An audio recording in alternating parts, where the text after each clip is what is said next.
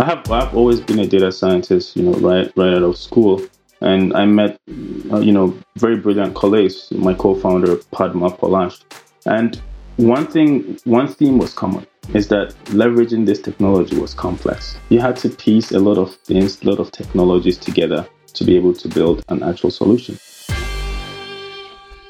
Hello and a warm collisions YYC. Welcome to my guest. And I say warm, I mean it, because it's one of those minus 30 days. This will be coming out later in January, February, but this is that week before Christmas when it was minus 100 as we were all running around pre-Christmas stuff and wishing it was much warmer. So a warm collisions YYC. Welcome to my guest today, Kwame Asiedu. How are you, sir?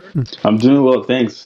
Thanks for having me, Tyler. Oh, it's my pleasure. We got introduced, I think it was from Laura at SAIT, I believe. I don't know, the world always conspires. I don't know why I always have to say how we've met, but I just love how Calgary, when you put yourself out there and are willing to be part of the community provides the connections, the people you meet, and we'll talk a little bit about that even as you started your business and how that's played into. But you are the co-CEO at BrainToy.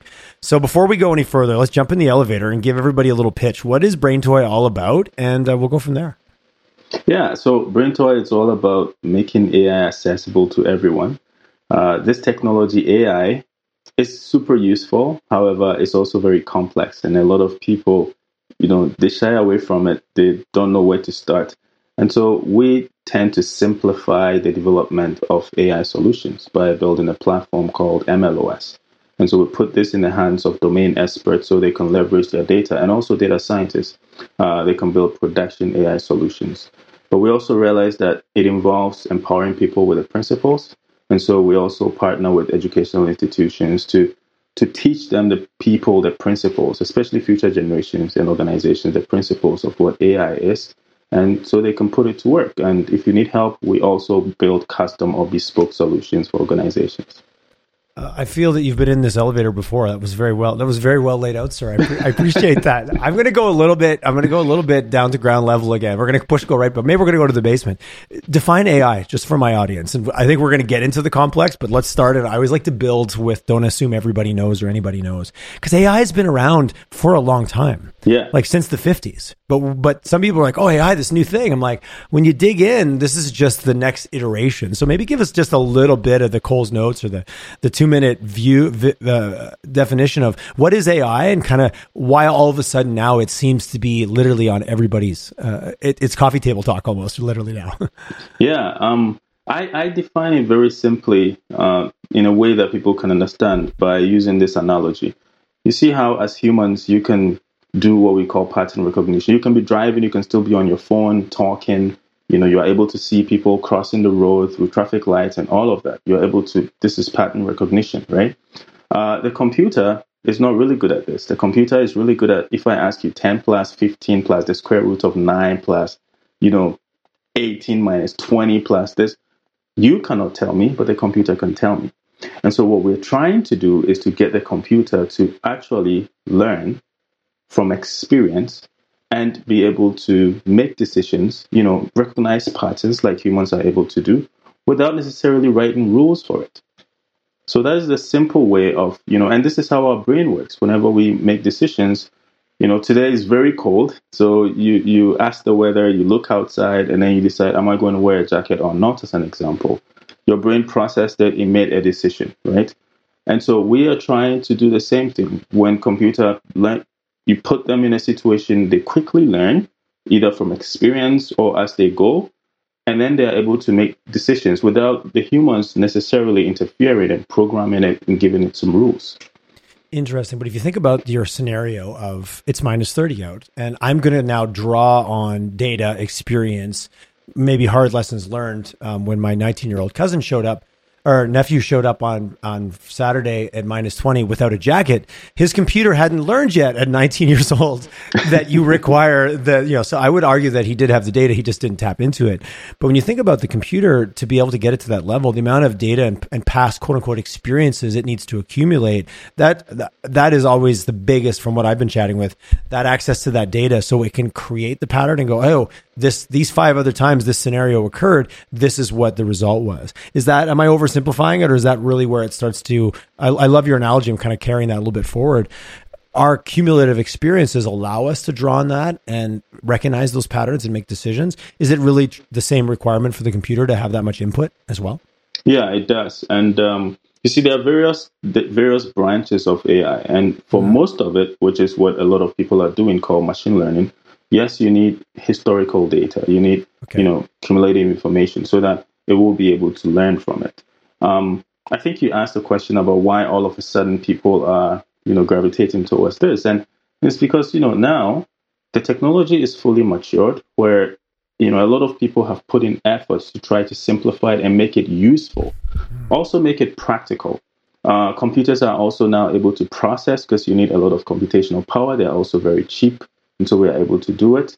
However, there is something that, I always talk about. People stay in what I call the mythical world. And what that means is that, I compare incremental thinking versus exponential thinking. Things that develop exponentially, initially they start to be very cumbersome, very clunky. Only a few people can do it, right?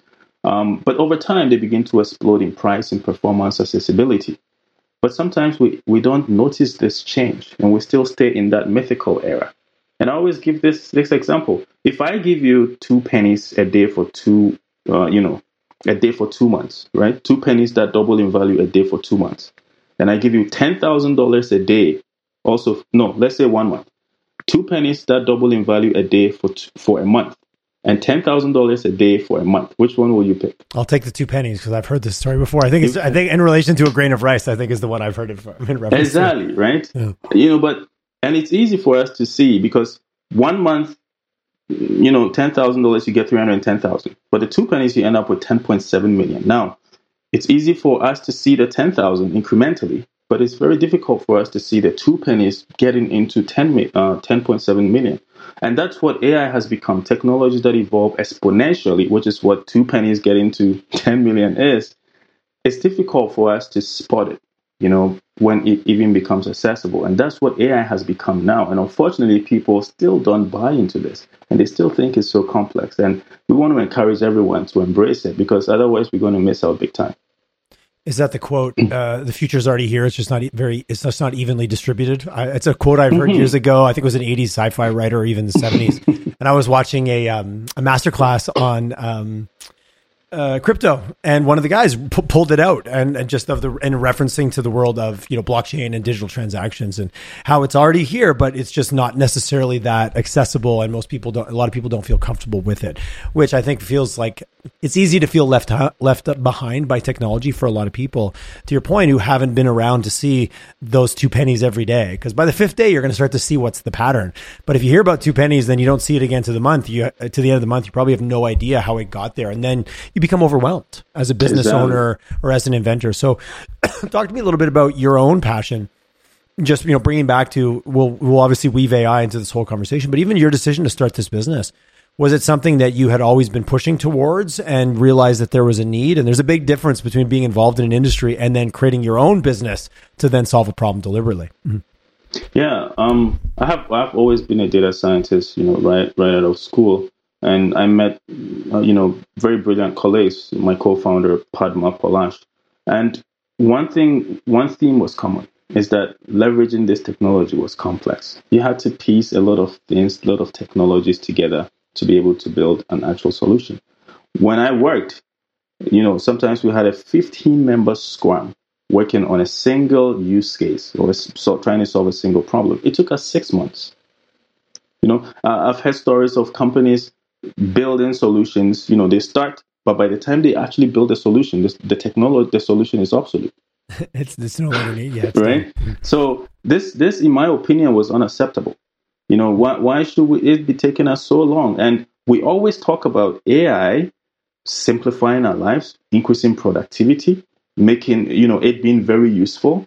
Then why are the technologies for building AI so complex? Why can't we even leverage AI to make the development of AI easy and simple so that everyone can put it to work?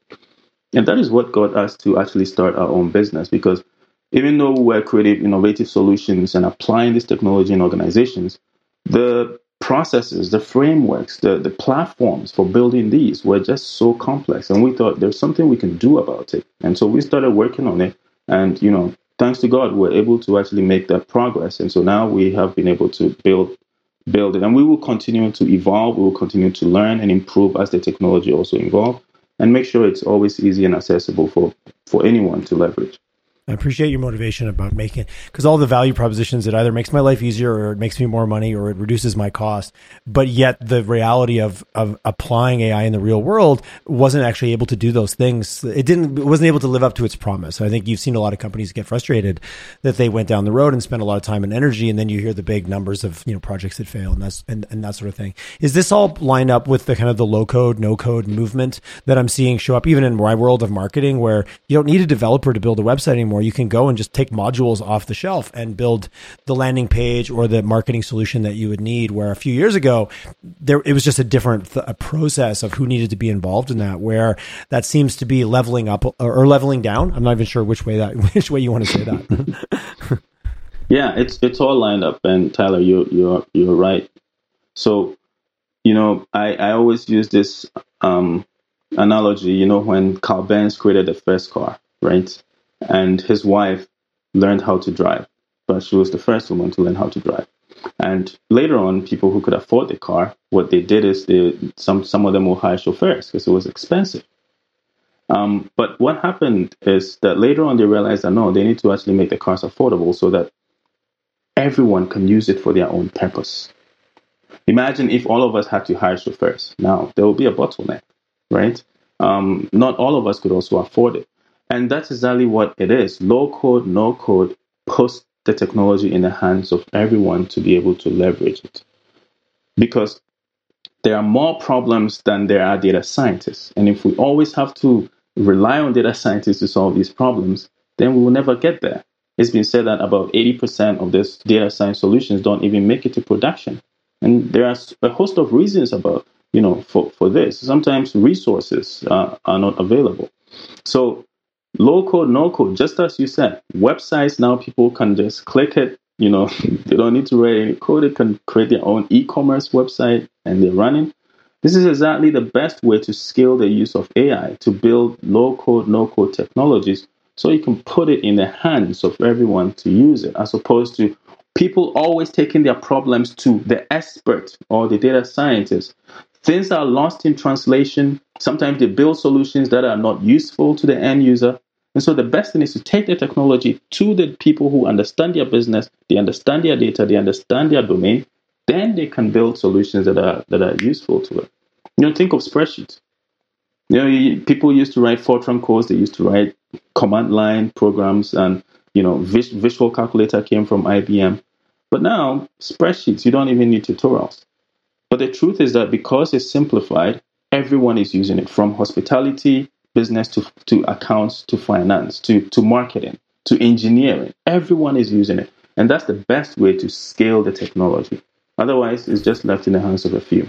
That's such a great example of spreadsheets typically being in the past being a domain of accountants or bookkeepers or financial people, where now everybody uses it. Like if you're going to go to your craft sale on the weekend, you're going to map out what your products are on your own spreadsheet that you built yourself because you can download it. Back to the mass adoption. Talk to me a little bit, and you've said it, and we've just that balance of putting the power in the hand of the subject matter experts versus the have to rely on the data scientist model. And sounds like, and certainly examples I've seen is where there's been those failures or bottlenecks, or let's just say increased time and maybe not the outcome. Was that dynamic between the subject matter experts and the data scientists, or the data scientists knowing how to use the tech, but not necessarily really having a deep understanding of the problem itself they were solving? Has that been a big part of what's like really bogged it down up till now? And it sounds like the problem you're solving, and I've run into it on a few multiple episodes actually in conversation.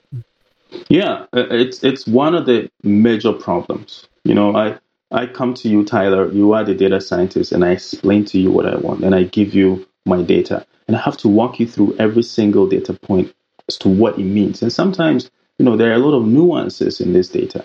And then you take it. You've never been in my field. I don't know, maybe supply chain or maybe engineering. And so now you have to build something for me. You are also influenced by your own biases as you go through it. And there is a good interchange of conversation between each other. But most times there is a disconnect, because you definitely have to go sit somewhere and work on it for 2 weeks or so, and then you come back to me, right? And sooner or later you have to go away and work on the thing by yourself, where all those biases show up. And the problem with our biases is we don't realize them, because we don't call them biases. We just call them the way we see the world. Exactly, right? So that has been a major problem. And for us to solve that, it means we have to really empower the people to actually be able to leverage this technology themselves. Talk to me about a little bit about go ahead. Go ahead. Just to say, there is actually a place for data scientists, right? Because they started building this. Sometimes the problems are so complex that you need very skilled people and experts to be able to solve those problems, and that makes sense. And the data scientists have to be building that, but we as experienced data scientists also have to be spending our time to be simplifying the technology so other people can use it. If the automobile engineers were the only ones building cars and did not build it in such a way that you and I can have it in our house and know how it works and how to drive and how to care for it, then all of us would have been relying on them. So it's the same thing. We have to spend our skills to actually build and simplify the technology so other people can use it. And we focus on solving the most complex issues or the most complex scenarios that appear in our day-to-day activities. I appreciate the thinking about AI from a mass adoption perspective. And there's also a degree of difficulty and degree of complexity. Like, yes, as a marketer, I can go bolt my own website together. But if I'm going to build a complex application that interacts with the customer and provides a much more elaborate service or outcome versus potentially just a landing page, not to minimize, but sometimes as marketers, it's just a basic page that will get them somewhere else and allow them to download some content. It's not an application where all of a sudden now I need to have some devs in the room and I need to have a different conversation, UX, UI. I want to touch a little bit around just the challenge or the concern, and certainly there's been lots of media towards it around biases that get baked into AI, and the individual data scientists putting their own filters on things, whether that's racial bias, gender bias, cultural bias. Like, let's be honest, there's biases in every layer of our society because we learn what we learn and we see things the way we see them. How much is that a factor for you as a data scientist, or even with your mission at BrainToy, to try to limit that, minimize its risk, knowing it's always going to be there, but understanding the impact it may or may not have? Yeah, I think that's a really great point you raised, Tyler. Biases have been introduced into a lot of these AI solutions, and that has affected people's adoption. People adopting this because they can't trust it. And sometimes this trust is based on lack of knowledge, but sometimes it's also based on the experiences they've had as they interact with this technology. And as you said, the skills of some people, some data scientists have introduced biases. Sometimes there are biases in the data.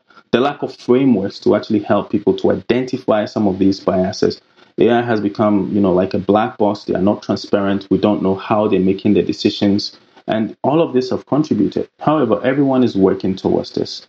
And so, for instance, in BrainToy, one thing we do is that usually people have about 5 steps in building solutions. Understand your business, understand your data, build your models, evaluate them, deploy them.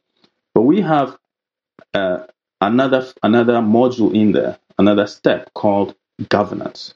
Now, what that governance does is governance is a framework that basically helps you to be transparent, to break the black box open so that it's transparent, to be able to explain, it's called model explainability, explain how the models are making the decisions, to be able to get someone like a model risk manager to at least question the assumptions of the model developer, of the person that develops the solutions, so that if there are any biases or anything, it could be identified. And before you put this in production. And in our platform, that is non-negotiable.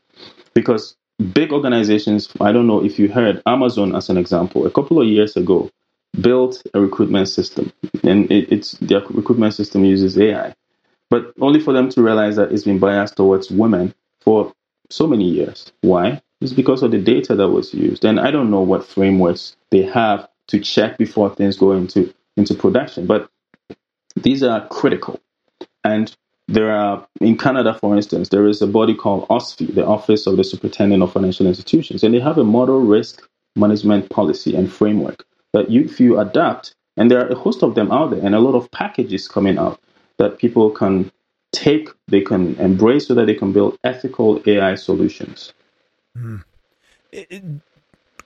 It sounds like maybe a silly question, but do you use AI to test AI? It's like, is there a system that can go and then, because like you said, it's so complex and there's so much going on inside the black box. Is there other systems being built to filter that, to be able to test and say, hey, we've got this new, we'll talk about OpenAI and their chat platform that they've kind of released out to the world right now. I guess, is there any systems running somewhere else that then go and test that system for its biases and unethical or like deliberately biased answers or responses or problem solving by the platform itself? Yeah, there are packages. I would say there are frameworks, that are being built. And in organizations, there are a lot of, in fact, a friend of mine is a chief equity officer. And basically what they do is they make sure that algorithms, the way we use algorithms in making decisions are always transparent and they are not biased towards, a certain group of people. So there are processes, there are frameworks that have been developed. And if you can tap into those, now granted, most of them are not matured, they are still being tested. However, there are a few matured ones like, SHAP, SHAPE, that we actually leverage in explaining our models. There are a few matured ones that you can leverage, you can tap into, and it will help you to be able to identify how are these making their decisions. Are there any biases in here? And you can also even have a process in your own organization. Data scientists build solutions, and sometimes you don't want people to code review it or to check what they have built. But even in software engineering, they put code reviews for a reason. They put testing for a reason, so that if there are any bugs or anything, people can identify it. And it's the same thing. As we build machine learning operation platforms, we embed some of these frameworks and processes in them. And people are building solutions that can help you do this. So to your point, AI doing this. Researchers are constantly working towards this. So I think we are better off really looking at the positive side. There are negative sides to everything, right? Of course. The car is very useful, but people use it for different things. Occasionally people get run over. I know. I do appreciate, but it's understanding and what's the intention, and when we know that the ultimate lift will be to benefit the many, we need to just be very disciplined. And you said the word is governance. What are we doing to govern in these platforms? And because they're so powerful and so all kind of appear to be all knowing sometimes, obviously we talked about the fact that this is a maturing technology. And at the same time, it still feels we're still at the early days of this new cycle that we're in. I've had people on say, oh, this is, the AI was going to change our world in the 50s. Didn't happen. Obviously, computers and technology and accessibility and wireless, all the things that we have now are conspiring to allow this to go at scale. But where would you say we are in terms of where are we going to be 2 years from now versus where we are today? Where are we in terms of this current adoption cycle? That, like you said, it's matured and it's really starting to run, but it does feel like 2 years from now, we're going to be somewhere completely different than where we are today. And now, a message from one of our valued partners. Today's show is brought to you in partnership with International Justice Mission. Thank you to Philip Calvert and his team for the incredible work they do to bring awareness to the global problem of modern-day slavery. I'm proud to share with my audience that I have formalized my relationship with IGM through becoming one of their Canadian ambassadors. Why? Because I believe we can end slavery in our lifetime, and I want to use my platform to be part of that mission. For many of you, hearing that statement may be a rallying cry. For the rest, it may be a moment of, wait, what? Slavery? Is that even a thing? For me, up to 12 to 18 months ago, it was the second. I did not even understand the problem or that it existed at the scale that it does. Currently, there are over 40 million people affected by modern-day slavery. 40 million people. After a chance meeting with Philip Calvert, National Director of Development for IGM Canada, my eyes were open to the reality that poor people face the world over, a reality of violence that stops them from ever moving forward in their life. At first, this made me uncomfortable. Then it made me downright mad. But then it gave me hope. It is support of groups like IGM that will allow us to reach the goal of ending slavery in our lifetime and give hope to people who may have none. I know this can be an uncomfortable conversation, and that is okay. That's why we're going to go on this journey together. Stay tuned as we host guests from IGM who will help educate us, as well as upcoming events where we can meet the amazing people that make the work they do a reality. Please join me in supporting this incredible organization by visiting and donating to their cause at www.igm.ca. We will only succeed in ending slavery in our lifetime if we work together to make a difference. Thank you for listening, and now back to today's good old-fashioned chat. Yeah, two things come to my mind. I think that one, there is going to be a lot of these technologies that simplify the development of AI, the low code, no code technologies. We are working on it. A lot of companies have been working on it. For at least the past 15 to 20 years, companies have been working to simplify this so that they can put this in the hands of everyone. And then the second one is also making the principles of what AI is available. Recently, actually in January, there was an Ipsos study, and Canada was last almost in every category of the study when it comes to using AI. Canada was number one in one category. You know what that was? Skepticism about AI. That's interesting. Yeah. Where I guess I didn't want to be number one, but that is really yeah. that is really interesting. And if you read that study and the report, it's basically because there is a lack of knowledge about what the technology is and how it could be used for. And so if we can also make this knowledge and the principles, and I use principles because with principles you can tailor them once you understand them, right? They are not laws. You can use your discretion. Principles are not laws. I appreciate the differentiation. Yeah. So you can tailor them and use them when they are needed for specific purposes. And so once we make that available and explain them in ways that are not very so complex to the normal person, we stay away from using words like the algorithms and entropy and all of these things, and we explain it in simple and plain languages so that people can understand it. Then the knowledge of these principles will be out there. When people understand it and they have the technology to leverage, then we'll be able to scale. And I think this is where AI is going. Interesting. I really appreciate that. In so much of our world, there's an easy tendency for people to feel, quote unquote, and I've had these conversations with different thought leaders, that the left behind generation, where it's like they immediately feel alienated because the terminology is unfamiliar. They're like, oh, geez, I'm not tech oriented. I remember when I held off even getting anything. Like I didn't want to get involved in crypto because I'm not a technology guy. So a couple of years ago, I went, this is ridiculous. I need to learn this. But it was a barrier that kind of held me out, that I made up in my own head, which again, most barriers we make up in our own head in terms of like what I thought it was. And it just wasn't for me. And I think that that's a challenge for so many people because of the language. And in my experience, experts and technically proficient individuals like to use the words that are relevant to their industry and their world. Like it's not a fault. It's almost hard to, I don't want to say dumb it down, but that's for the simple terms. Just make it so I can understand. Give me the basics here.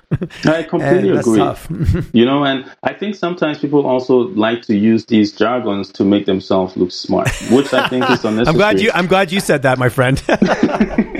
There is that. We all have Uncle George at the Christmas party dropping the big engineering terms. I'm joking. I love Uncle George. But I do think that doesn't do any service to, back to your point of mass adoption, is when this thing will really start to impact us and kind of show its true potential. Mm-hmm. Yeah. And whether I'm just using crypto because I've been watching crypto videos recently, it's always fun to learn about something when it's in the dark days. Everyone wants to learn about it when it's booming and it's awesome, but when it's getting dragged through the mud is also an interesting time to see who's still sharing information about it. But it's just another technology platform. Until it's made easy enough for people to access, it will not re-smash adoption. And I think that's interesting when you think about applied AI. It also gets me excited when I think about the number of people that I know that are experts in their space and really understand, back to your point about subject matter experts. Then all of a sudden you give them this incredible tool, the equivalent of spreadsheets for keeping themselves organized. Mm-hmm. Man, the exponential lift that can create in a variety of industries is pretty exciting. Yeah. And it's not about the technology. It's about how we can use this to solve problems that can make humans better, improve human life, right? A lot of people, once they understand this, could become entrepreneurs, and they solve problems that massively impacts positively, a whole lot of people in our community and in the world in general. But if they don't understand it, their ideas, they're stuck with it. And sometimes they even cannot identify opportunities just because they don't know that there is what's possible. Yeah. So it's very, very imperative that, we make this accessible and make people fully understand it so they can actually use it. Curious your thoughts on some of the, AI is showing up in our world, and sometimes we don't even know it.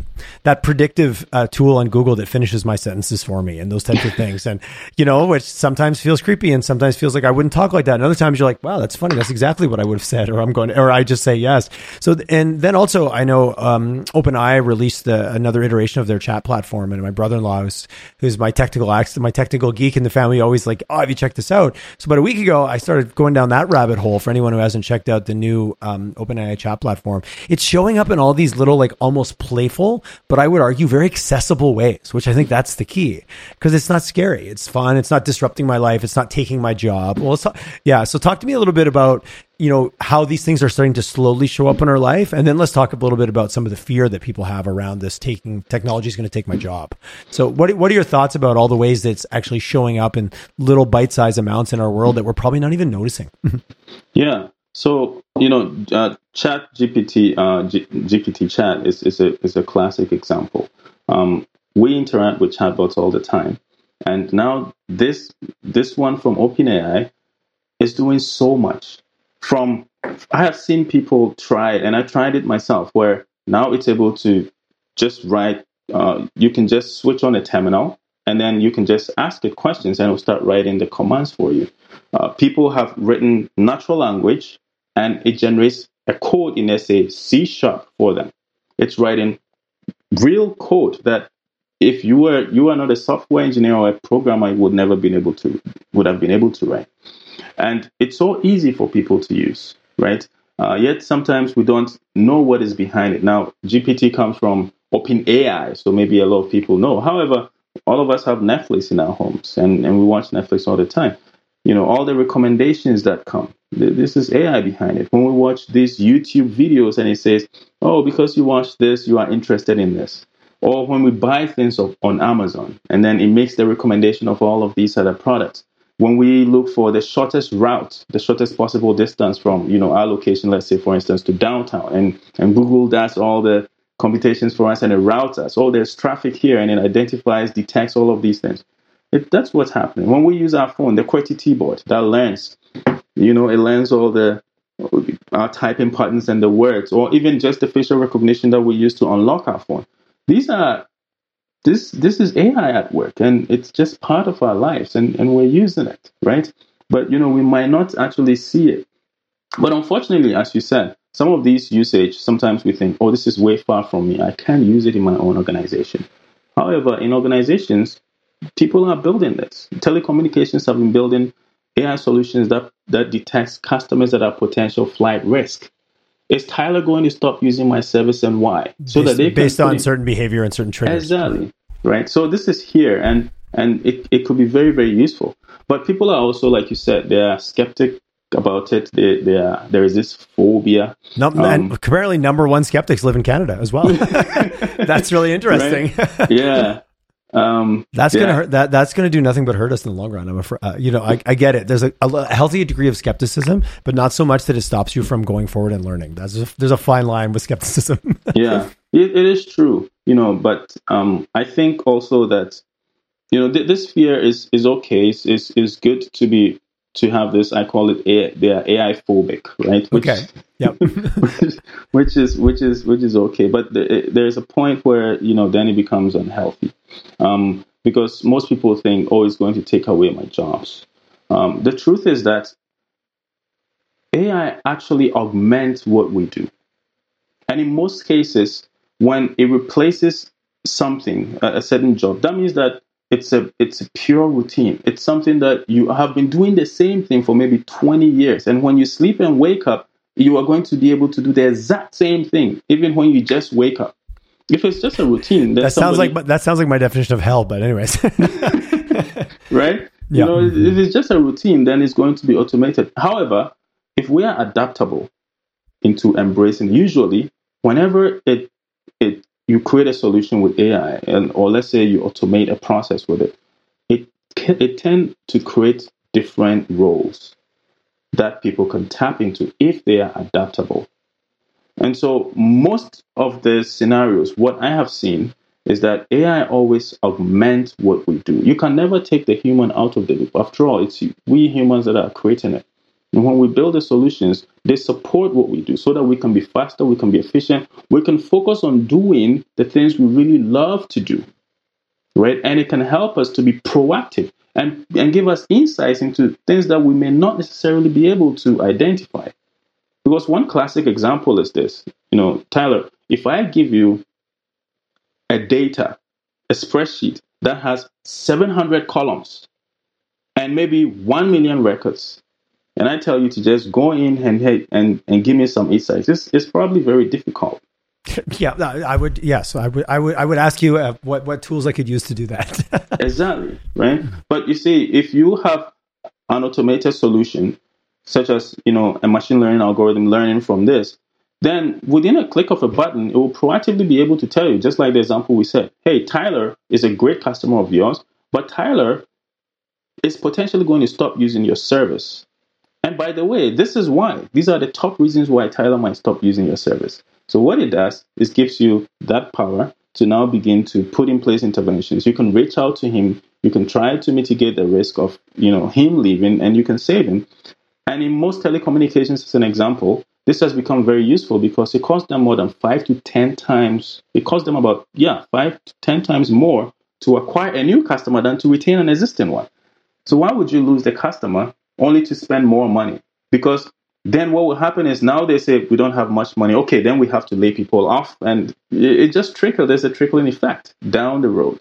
That's such a great example of, thinking about my world where a lot of our sales or a lot of our account management is very one-to-one. I know when I get off the phone with that individual, I'm like, oh, I don't think they're happy, or geez, that we missed a deadline, or you get that, but it's a one-to-one. But as soon as you have one-to-many and you have 100 customers, 1,000, 10,000, 1 million customers, it's almost impossible to give that service. But yet as a customer, I still want to get that one-to-one service. So, if I think about the role that AI plays, eventually that either I get the incentive sent to me that gets me to sign up, or someone, like you said, it gets escalated through the technology, but then a person calls me and said, hey, we just wanted to check in. Like, it's amazing how it scales back to what you would have done on a one-to-one kind of smaller scale that just loses its capabilities with volume. To me, it feels like a benefit because the AI kind of brings that back. Because like you said, it gives that spreadsheet and turns it into some value. Because we've been collecting data now for a while, but what do I do with it? How do I create value from it? It's pretty tough to give one individual that spreadsheet and get that same value out of it. Exactly. And when we talk about people also being afraid, I personally, maybe it's because I'm too close to AI and machine learning, and I don't know why people feel this way. There have been a lot of professions that no longer exist, and it had nothing to do with AI because they just failed to innovate. There were internet cafes. Where are they now? There were a lot of companies that used to print maps and globes. People had the globes sitting on their desk, and a lot of maps when you were traveling. Where are they now? Right? Technology has evolved, and so they had to evolve with it. Newspapers. All of us used to buy them. Right? Where are they now? Now you read them online, you subscribe to it. Imagine if those people, for instance, the New York Times or Inside, all of these, imagine if they did not innovate with the advancement of technology, they will be out of business. Right? And that's exactly what it is with AI. I know people are afraid of it, but it actually augments what we do. And when it takes away jobs, it also creates new roles, and we just have to adapt to it. And a lot of things will take away jobs and have been taking away jobs. People have just had to be creative and innovative, move with the technology so that they can still stay out of business. In business. And what I'm hearing you say is, oftentimes those jobs are replaced by more technologically savvy jobs. But what I'm hearing is maybe it's that the low code, no code, or access to technology. I don't have to be a data scientist. I just need to understand there's this tool that I can now use to augment my already existing subject matter expertise in whatever industry I happen to be in. I had a gentleman on talking about robotics. He's like, you don't have to be a robotics engineer, but you need to know there's going to be a robot beside you in the kitchen now prepping with you. Like that's in the next 5 years. Like that's how it goes. So you need to appreciate and understand that and how to work with it. You don't necessarily need to how to build it. And I appreciated the understanding of I don't have to be a data scientist to understand that these are things that are going to play in my career. Period. Or my life. Exactly. They already are. They already tell me how to get downtown. They already tell me what to watch on Netflix. Curious, it's circling back to the Netflix one. I was traveling on the weekend. I was in Toronto and I logged in. I turned on the TV and it was someone else's Netflix, which is always a jarring experience because you're like, I have not seen any of these recommendations ever before. But there's that moment that I challenge myself. I'm like, wow, that's weird. What am I not getting shown? What am I not getting exposure to? And just because I watched Die Hard because it's a Christmas movie, now I'm only going to get Bruce Willis movies. I don't want to watch other Bruce Willis movies. I just watched Die Hard because it's Christmas. I'm picking a random example. Yeah. Because I was listening to a debate the other day of what is the best Christmas movie. I think Die Hard won out, which I thought was hilarious. But I don't want to watch just that. But the algorithm almost makes me feel one-dimensional. I guess risks in those biases, and maybe that is part of that bias and part of that governance of like, how do they know based on me watching 3 action movies, I'm just picking that is, I might actually enjoy a romantic comedy, or I might want to learn about history, or I might want to watch something else. Is that part of the risk that where we're at now? Because it can run the risk of being one-dimensional. We all know that through our social media feeds and, hey, I keep getting more of the same thing. Well, yeah, because that's what they're feeding you. But as a human, I have diverse interests and I am curious about other things that also include Die Hard. Yeah. Thoughts on that? Yeah, I think that's a great point. People have said that these recommendations have put us in echo chambers, right? And because of that, we only get familiar with we get privy to certain informations, and it is very true. And I think there is an improvement coming. A lot of people are trying to work towards improving these recommendation systems. But some of the other things also is that these recommendations are built to actually help organizations to maximize their profits and to in their mind to also serve what a customer needs. They try to tailor it to what you need. And so it tries to improve based on what you search, what you look for. And the result is that sometimes you're put in a particular chamber, you only end up with romantic movies because this is what you have been you have been watching. But you realize that the moment you maybe click on another type of maybe comedy or something as an example, then it begins to try to mix it up. So I think there is a lot of improvement that could be made, but there has to be a balance. And I don't know what that balance is. Yeah, as opposed to trying to put you in an echo chamber, there is also a place where you can find everything that is happening, where maybe you can go and you can sift through it and find what you want. But once you find it and you start digging it, then I still have to tailor you and direct you to what you want. What is that? What is that balance? What is that fine line, and how do we walk it? I am still figuring that out, and I'm sure maybe other people have figured that out, but it's also part of how we build these recommendation systems, and there is an improvement all the time. And I hope the world at large will continue to try to build such that we can address some of these needs.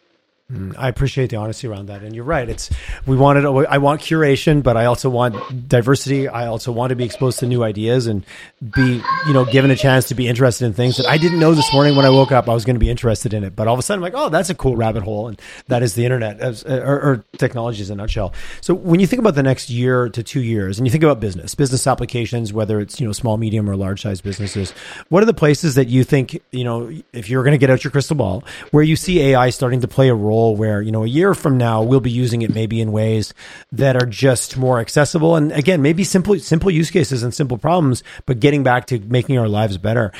What are some of the things that you're kind of excited about seeing the light of day here, maybe over the next, whatever timeline, next year to 2 years? Yeah, for me, I think academia is one of the ways, one of the places. Because most of these academic institutions were struggling to understand what this is and to even be able to empower current and future generations, right?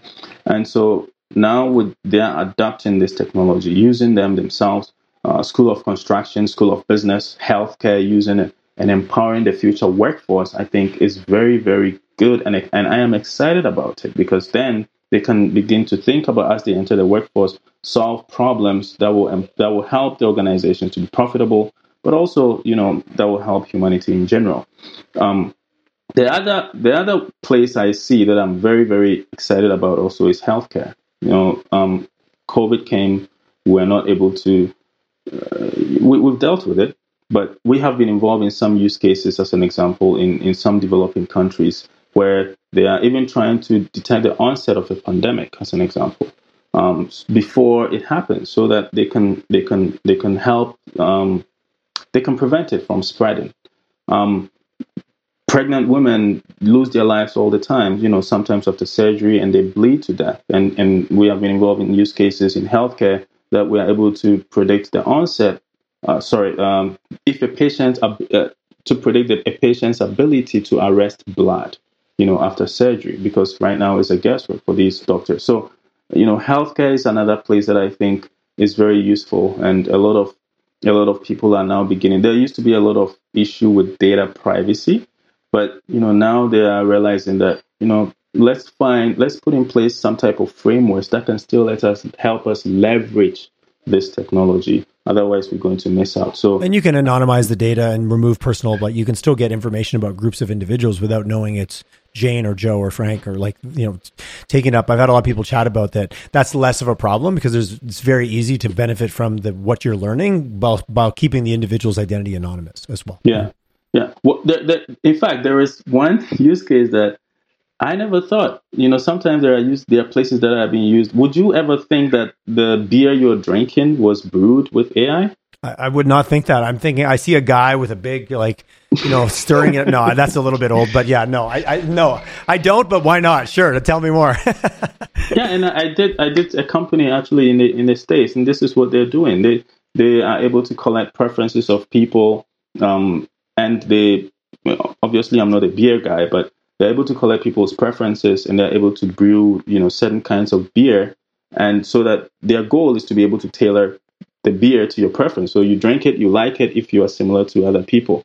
I received a message from one guy who said he is trying to use AI in developing skincare. And this is a company in Edmonton. It's a startup.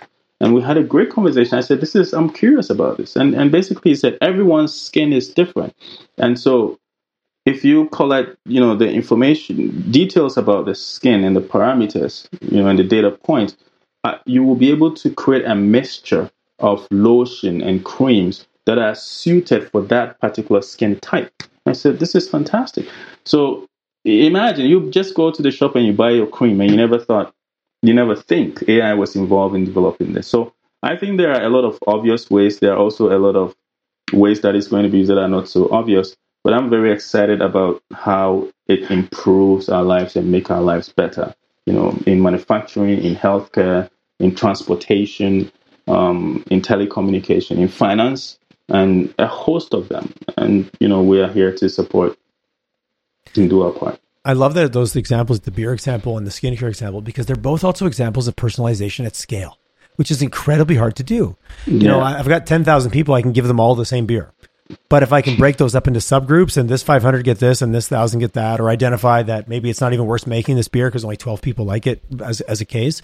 But as as I reach for my phone, we get so centric on what I care about, and I want everything curated for me.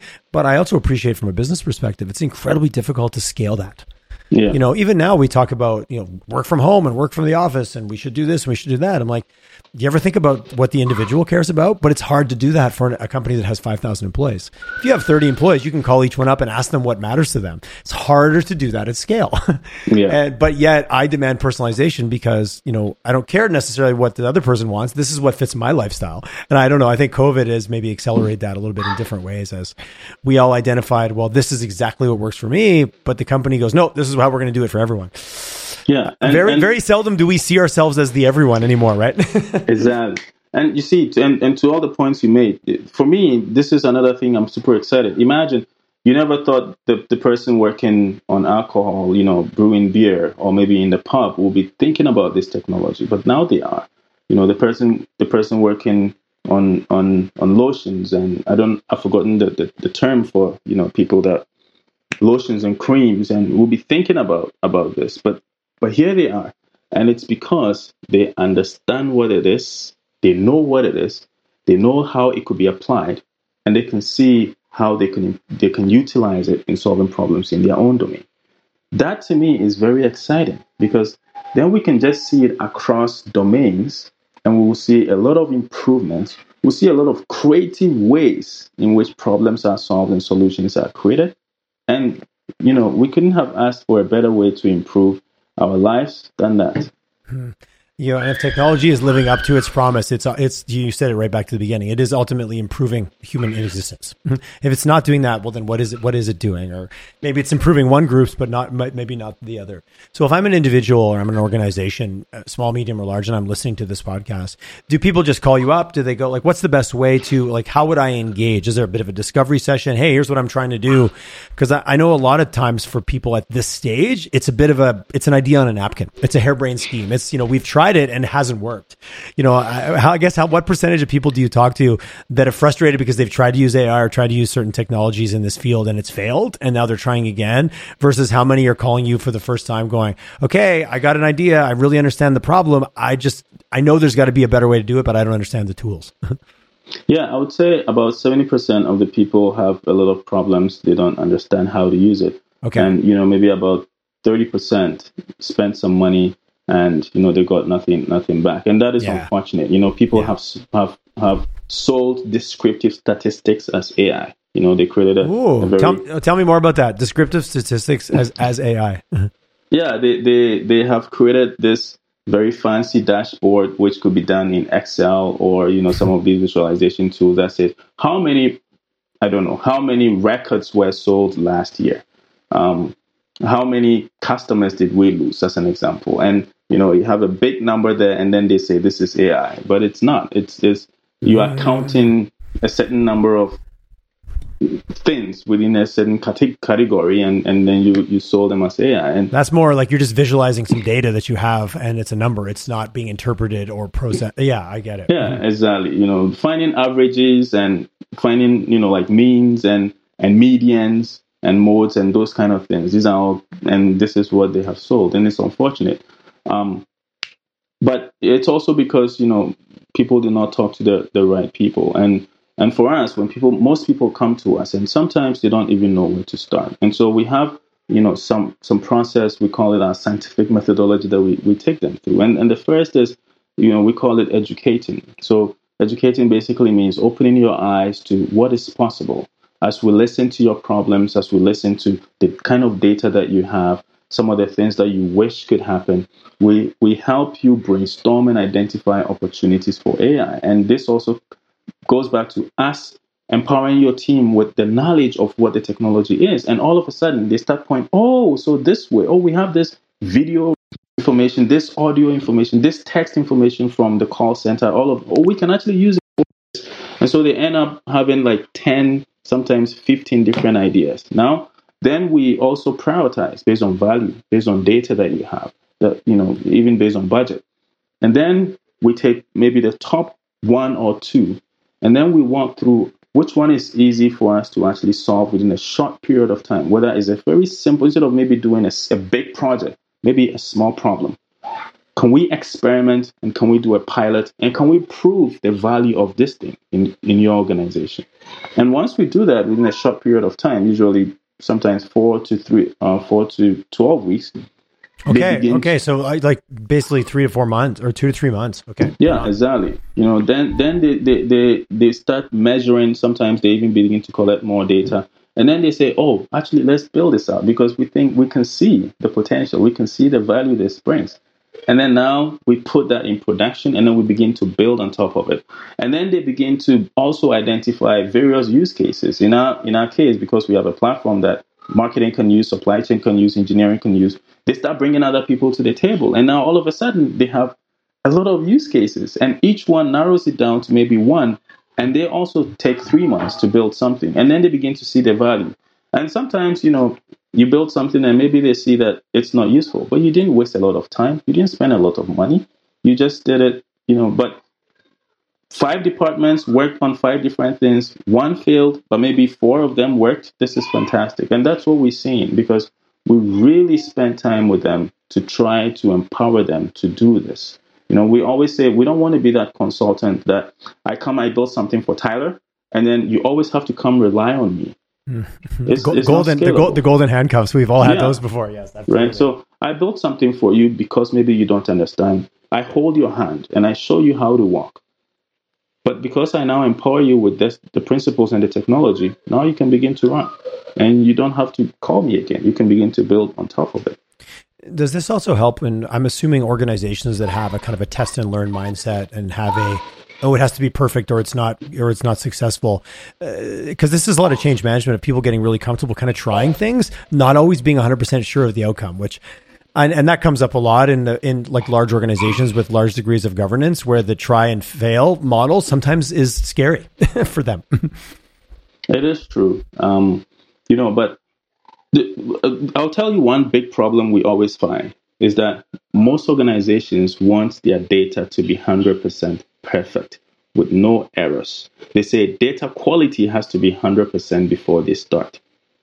The truth is, Tyler, you will never start. Your data will never be 100%. There are always issues with the systems collecting the data, even people inputting data, and the formats in which you store them or you collect them, right? And there are so many different kinds of data too. And so we always say, let's identify, we know you have so many different sources. You've identified a very small problem that you think is very useful. What data points could be tied into this? And we can find the data points, the ones that are good. The quality is not 100%, but maybe it's 70%. And we can begin to build on top of that, because that's one thing AI can also help, even if you have poor quality data, and you can build solutions. So I guess in a nutshell, what I'm saying is that just embrace this. If anything at all, we've seen how with COVID, things can change. We live in a world that has been called a world of acceleration change. And if we want to be able to keep up, then we also have to change with it. And if we are stagnant and we stay in our old ways, then we are never going to be able to keep up, right? And a lot of people say, oh, my company is not forward thinking, but I am. Well, the people that make up the company is you and I. So what are our thinking? How do we think, right? Do we have a growth mindset or a fixed mindset? If I think with a growth mindset, then I will be open to embracing this, and I will at least give it a chance and try, whilst still being careful.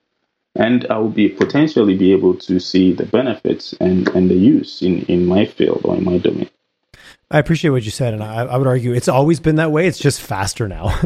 if we could all use the Starbucks example, the Kodak example. There's not Starbucks. I'm sorry, Blockbuster. I'm sure Starbucks has its own version of the story, but there's always been these versions. But you're right; it's just accelerating, and the more technology we have, the more the whole process does accelerate. So the feeling of getting left behind can just happen a lot faster. Where maybe it used to take decades before, now it feels like it takes months. if you choose. But I like that my company isn't, but yet we all, as the proverbial we, make up that organization. I love how we like to give companies these nameless, faceless, like the company. It's still a bunch of people. Let's not forget that. It's an entity, right? It is. It totally is. Kwame, it's so fantastic talking to you. I love this topic. I love geeking out on it. I think we could go down an even deeper rabbit hole if we wanted to. But really, really love what you're doing. Love the low code, no code, because it creates success for someone who's always bid himself as a non-technical person.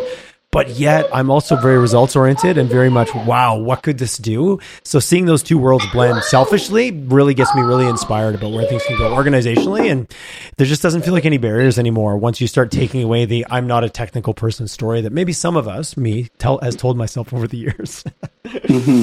But lean in. There's only one way. Dig in. People want to get a hold of you. Obviously, braintoy.ai. You guys get a great site. You got some good information on here. What's the best way for people to reach out or get in contact? Or what's your preferred? Because everyone knows how to find everybody these days, but what's your preferred? I think I'm very active on LinkedIn. Oh, nice. Fantastic. Yeah. If you find me on LinkedIn, you search Kwame Asiedu, you will find me. And I don't know, maybe there are other Kwame Asiedus out there, but I have the slogan, using AI to make AI easy to build. And so, hopefully this sets me apart from the other Kwames. There's only one. No, I love it. There's always more than one of us out there when you search our names, right? It's funny. Exactly. So, no matter how unique it feels, you're like, how is there 6 of us on here from all over the world? But that is the world we live in. Yeah.